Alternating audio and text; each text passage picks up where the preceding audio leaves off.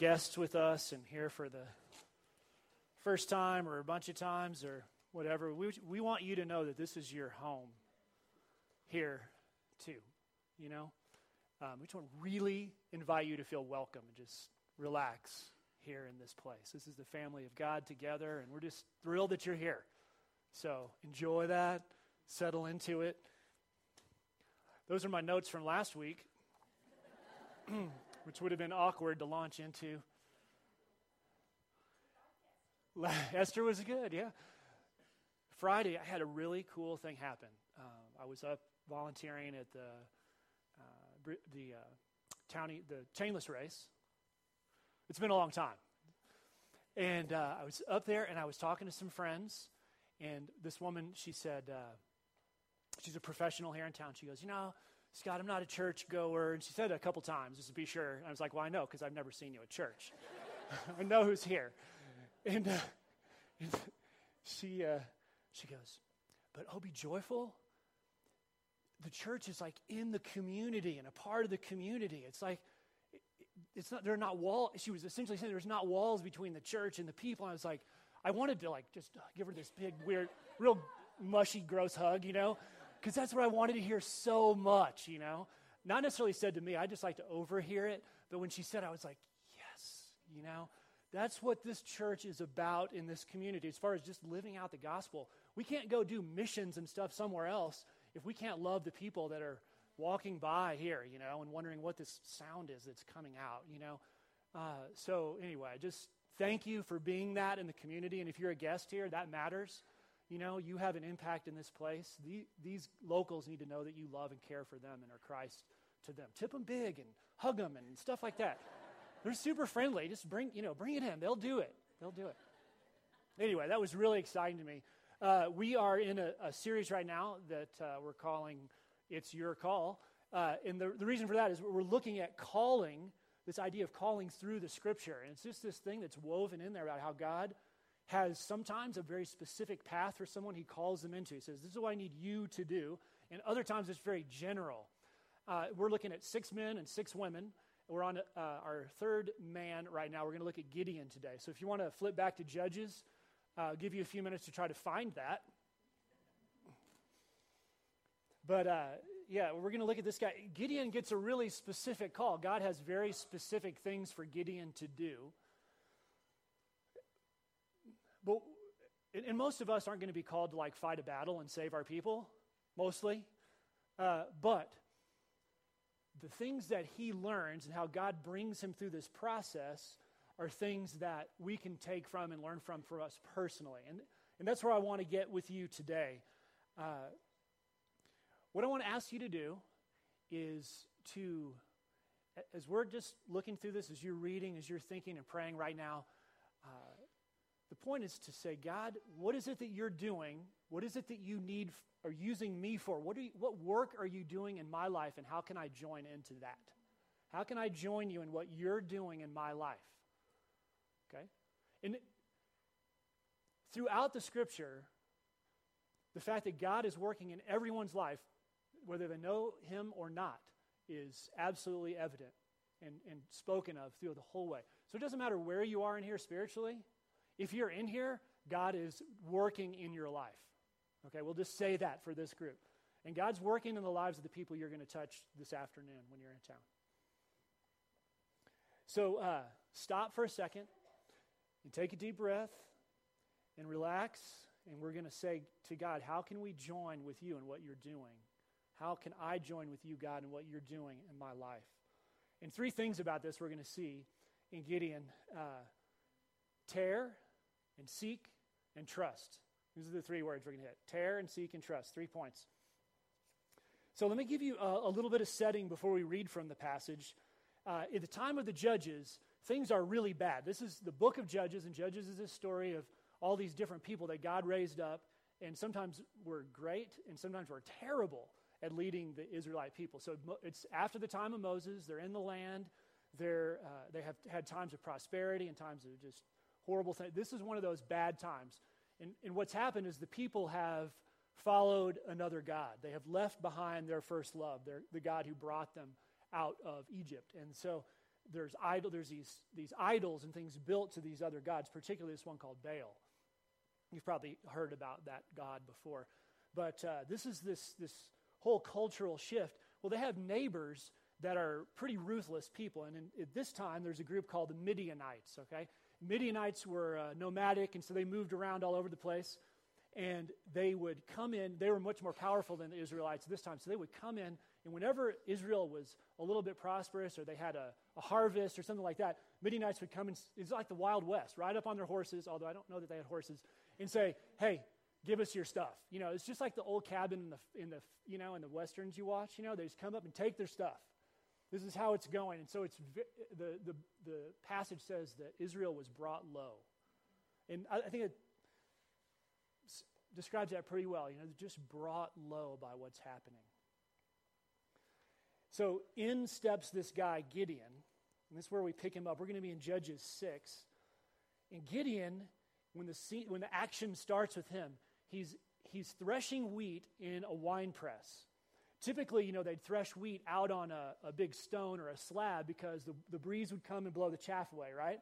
All of you that have threshed wheat, yourself. So that's what should be happening. But he's actually in the wine press. And so the wine press is a much smaller area, and it's down low so that he can be hidden from the Midianites, right? So he's basically hiding out, taking this wheat and doing the next bit of the process with it, and a supernatural thing happens to Gideon. And that's where we'll pick it up. Let's look at this. This is Judges 6:12. And the angel of the Lord appeared to him and said, "The Lord is with you, O mighty man of valor." That must have sounded kind of funny as he's like hiding in I'm not sure if it was a joke or for real. "The Lord is with you, O mighty man, hiding in the winepress." And Gideon said, "Please, sir, if the Lord is with us, then why has this happened to us? And where are all his wonderful deeds that our fathers recounted to us, saying, did the Lord not bring us up from, or did not the Lord bring us up from Egypt? But now the Lord has forsaken us and given us into the hand of Midian." And I have to confess, when I read that, sometimes I feel that way when I look at the world, even just around me, but even going out, I'm like, what is happening? Where is God? It's not a new question, okay? And the Lord turned to him, this angel turns to him, it's a representation of God, and said, "Go in this might of yours, and save Israel from the hand of Midian. Do not I send you?" So Gideon receives this calling to rescue his people from the Midianites. This is what Gideon receives, this very specific thing. And of course he's like, this is never gonna come about. I mean, I'm weak, and he goes on to describe why he couldn't, almost like Moses, this couldn't be me. I couldn't do this for you. Gideon's calling is different than the calling that we're going to have, right? He has a very specific leadership of his nation that he's being called into. But y'all, from a spiritual perspective and a life perspective, his problem is the same one that we have. And I think that the process that God takes him through is one that we can apply to ourselves. And so this is where we get into this idea of tear and seek. We'll just start with that. With tearing, what he tells him to do specifically, God comes back and says, "Gideon, I want you to tear down the big idol in your town." This is the first thing he asks him to specifically do. And this is what I want to ask you to do, is to consider tearing down the idols that you have. Tearing down the idols that we have in our lives. So it's just kind of parallel. Look, you remember the first commandment says, "There will be no gods before me," right? But Israel has just gone right over that. And they built these big idols. In the West, we don't really have idols like that. We have more personal idols. Look what he says in verse 27, what it says. It says, "So Gideon took 10 men of his servants and did as the Lord told him. But because he was too afraid of his family and of the men of his town to do it by day, he did it by night."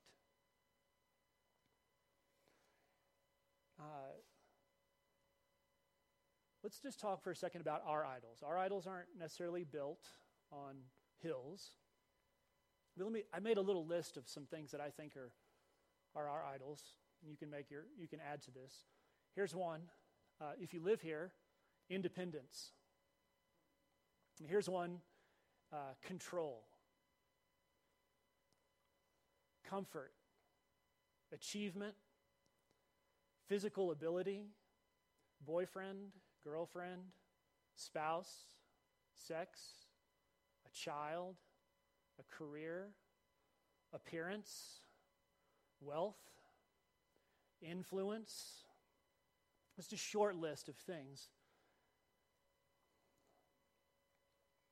What we have to do, I think, as we're attempting to join with God in this calling to be a part of what He's doing in our lives, is we have to identify those idols. To say, we have to call them out and say, this is what they are. Idols are things that get in between us and God. Okay? And did you notice it said He got 10 men together to go tear it down? When I ask you to think about idols and what the idols are that you're dealing with, or perhaps to even engage in finding what God is doing in your life and join with Him, you probably didn't first think, hey, let me get several people involved with me in that, and let's do that together. Was that the first thing that came to your mind? No. But He got 10 guys around Him to go help Him do this thing. That's how the body of Christ works. We do things together. And so one of the first things you can do to start tearing down the idols that you have is get some people around you. I don't care if they're believers or not, but both. And say, what are those idols in my life? Speak truthfully to me. Think about that for a second. They might say things you don't want to hear. But do you just want to stay where you are? So first, he gets 10 guys around him. And we can do the same thing. But the other thing, it says he's scared to do it. He's afraid, so he does it at night, right? When we go in and take out the things that are idols in our life, it is going to be hard and scary, no matter what they are. Because idols for us are things that are like, they're like piers in a foundation.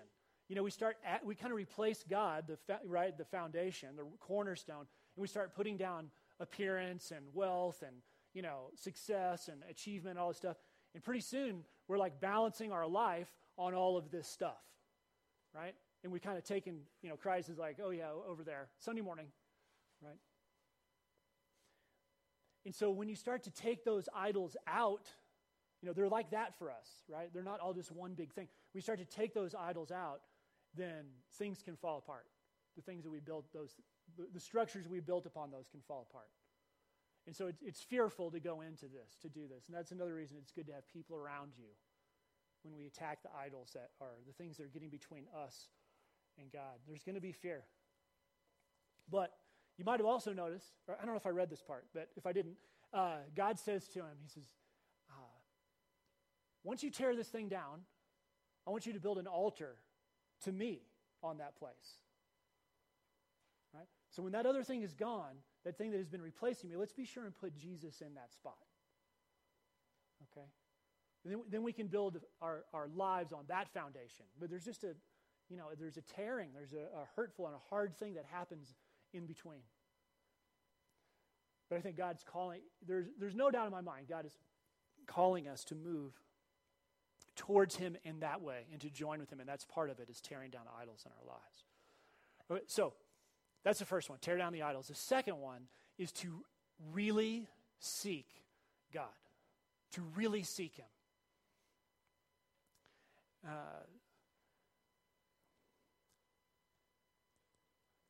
If you're here on vacation, or just part of the year, whatever you're here for, you've come, and part of what I bet you want to do is connect with God. We all think, when I get up there, it'll be easier. Well, I want to encourage you to really do that. And if you live here, I know that you came here because you thought that would happen. And then we get busy and we forget to do. This is a place where you can take the time, make the time to really seek Him and to just talk to God and say, Lord, what is it that you are doing in my life? Let me just write down the things here's what the 10 people said to me, the 3 people that I was able to, What are you doing? How can I join with you in this stuff? What did they say is a part of who I am and how you could use me, and what can I join with you? Get alone with him and start that process. But the thing is, to do that, we have to listen to him. You have to take time to listen. If you never, and I never take time to listen to God, are we going to hear from him very easily, right? I was, like I said, I was up at the top of the chainless race, and my job was to actually send them down, okay? And they do the best kind of bike race start, a Le Mans start, which is where you run from the start line to your bike. It's hilarious, especially when people are dressed up in boxes or almost nothing or whatever, and they're running. So they're all up on the hill at the top of the pass. You know exactly what I'm talking about, the top of Kebler. And Than Acuff, if you know him, he's a funny person. And he's talking to the microphone, telling them what to do. Put your bikes out. The road's closed now. So they're putting them all out, and they're still all out there. 350 people just drinking beer and just having a great time and talking and all that. And I'm down about 50 yards down on the Paonia side, the lesser side.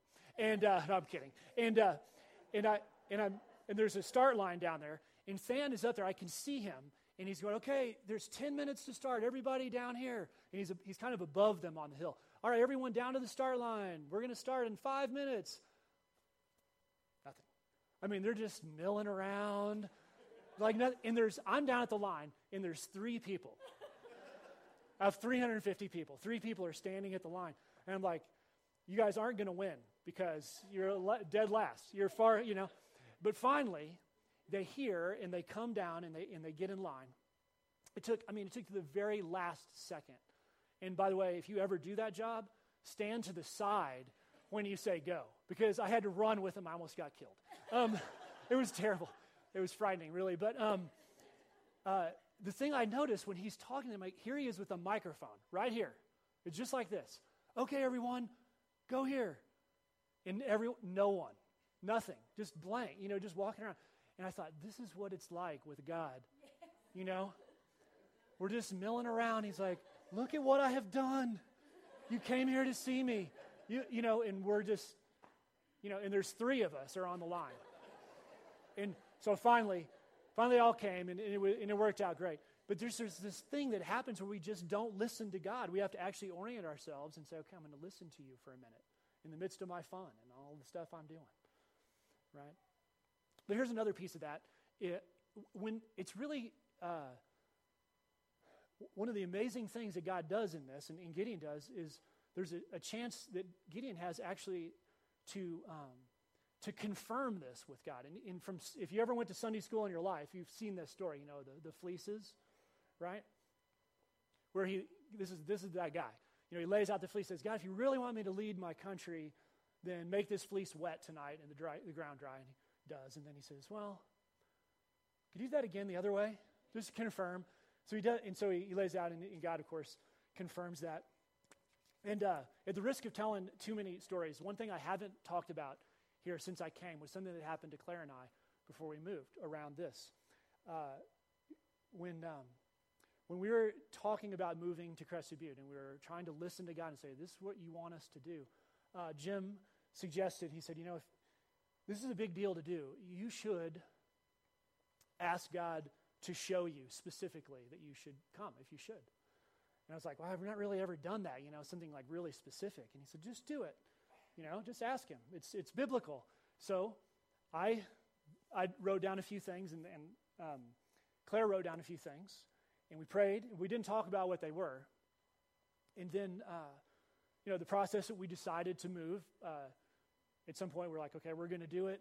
And we decided to rent our house because the market in Dallas was just not quite there yet. And so we're cleaning up our house on this Saturday so that the last visit from this potential renter, they're going to come over and check it out. I get a call.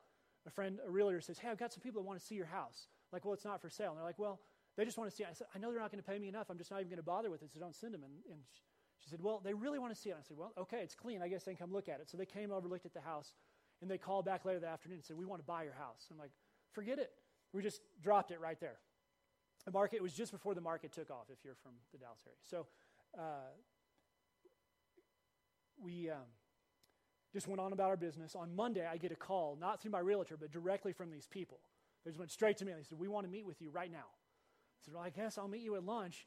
because now I'm thinking they really want it, so I'm just going to give them a number. And so they came to my office. We sat down.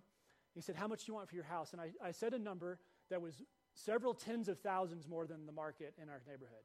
And they said, okay. And I said, I don't want to pay any realtor costs or anything. Okay.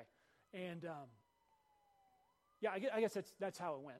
And I was like, so it worked out, right? We sign. And then Claire comes to me that afternoon. She says, Scott, I want you to see what I wrote in January. It's March.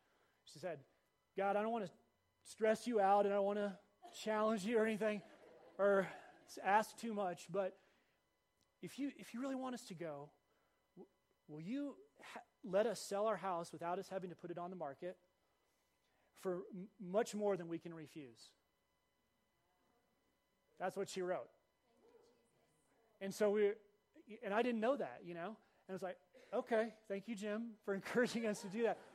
The reason I tell you that really long story is that God is doing something, and I've never done that before. I've never had that experience, and he did that. So it's okay to confirm with God about what he's doing in your life. So let me encourage you, this is what he does and what we should do. Well, finally, last thing I want to say is that once these things have happened, we kind of have seen what God's doing. We've torn down these idols. We're listening. We've confirmed with him a little bit about what he might be calling us to. Then the next step is really to trust and step out. And I'll tell this really briefly, but Gideon now is going to go and battle the Midianites who are in this valley. He's able to gather 30,000 or so people. Right? That's a lot of people. Except there's 130,000 of the other guys. So not so great. And listen to what God says. This is in Judges 7:2. Here's what God says. They're all gathered up, all 30,000 of them, and I guess they're camping, however they do it. This is a big campground, apparently. And the Lord said to Gideon, the people with you are too many for me to give the Midianites into their hands, lest Israel boast over me, saying, my own hand has saved me. So, Gideon, you've only got like a fourth of the people that are out there or less, but that's too many. Right? Now, that must have sounded a little, but Gideon is trusting God. So God says, here's what I want you to do. I want you to say, hey, if you're scared, you can go home. So 20,000 people raise their hand and say, I'm scared, I'm going home. Now, if you're a leader and 20,000 people back out of your 30, you're getting worried. Well, and as you know, probably know the story, it gets down to 300. Okay? There can be no question that God is doing this thing. But Gideon is willing to trust. He's gone through this process, and now he's trusting God. And that's part of what we have to do, y'all. When you knock out the idols and when you start to build your foundation on Jesus, you're going to have to trust and go with it. You're just going to have to. I'm going to have to do it. I'm going to have to trust him. And that's scary. But when that happens, it shows that God was in control. Because, y'all, it's his battle. It's what he's doing with you, not you. Right? It's what he's doing. And when he's doing something, it can be pretty magnificent without our help. Right? So this next step is to move from trust. So with 300 people, he goes in and he uses this technique of surprise and stuff and a change of the guard, and there's all this commotion in their camp in the middle of the night, and they scatter. They don't even have to hurt them necessarily because they can't really. They just scatter and run and hurt each other in the process. It was God's battle.